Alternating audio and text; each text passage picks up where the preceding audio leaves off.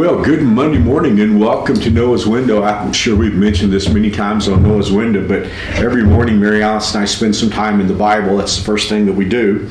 And the way we do it is she reads out loud to me and I listen.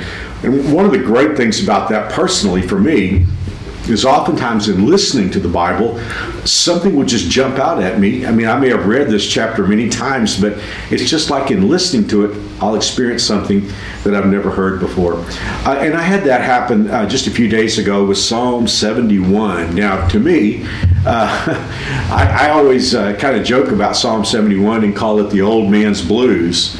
You know, there are psalms in the Bible that we call lament psalms, and David at various times goes through something difficult, and he writes one of these blues songs. But Psalm 71 is written when he's an old man. I mean, he will say, I am old and gray. You know, in verse 18, now that I'm old and gray, do not abandon me, O God. And this is like the second or third time in this psalm that he's mentioned to God that he's old.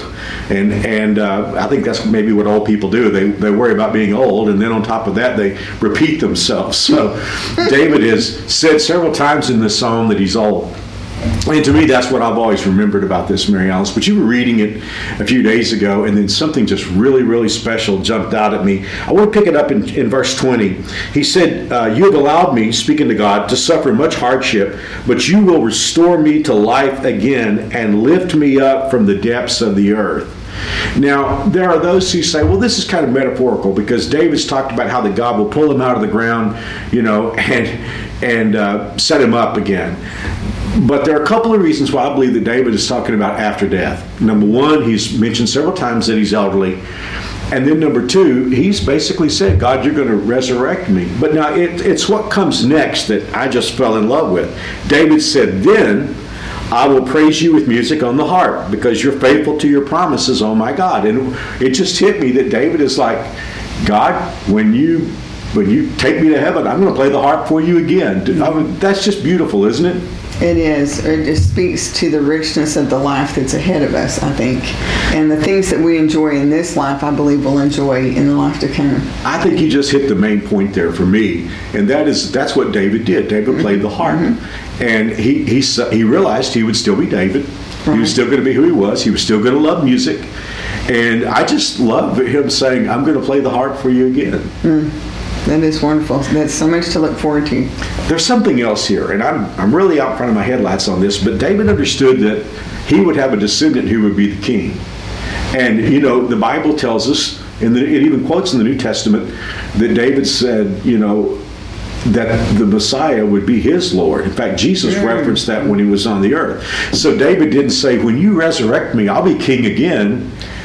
Right. He said, I'll be in the court of my descendant, Jesus. He wouldn't have known the name yet, but I'm going to play the harp for him. He didn't say I'm going to be king. I'm just going to play the harp. You ever think about what we'll be able to do in the Lord's presence, Mary Alice, and life to come?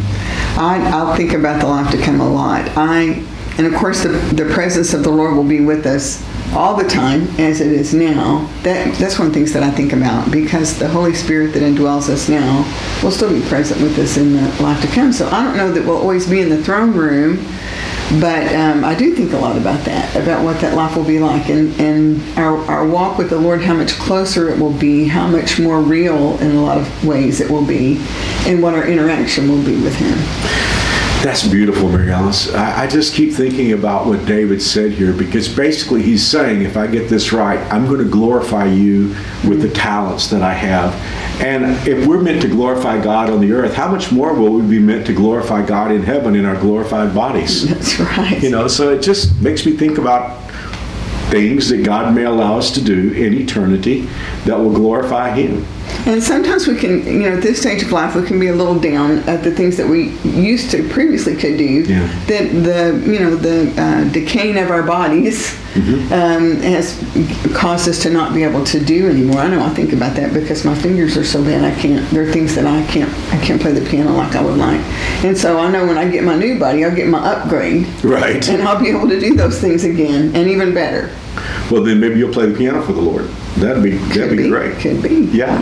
Well, I just fell in love with that when you read that. For David to say, "I'm old, I'm gray.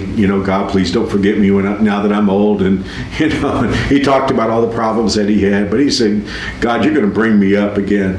And I'm sure he didn't understand everything that we know theologically, but David, like Job, knew that he was going to see God and he was going to be himself. He wasn't going to be somebody else.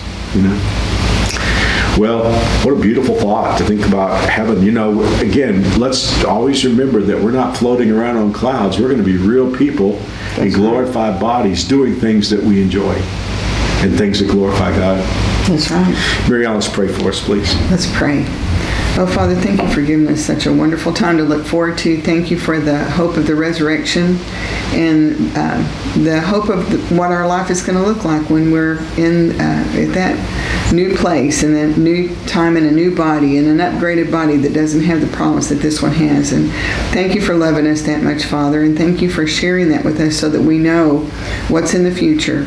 And I just pray today that you would comfort our hearts with that. And I just pray for each and every one that's watching or listening to Noah's Window that you would bring comfort to their hearts today. And as we're still on this side of eternity, Father, I just pray that you would guide us through this life, provide for us, provide comfort and healing and direction and the financial needs that we need. And Father, just take care of us, and we're going to give you all the glory and the honor for that. And just thank you once more, Father, for your faithful love.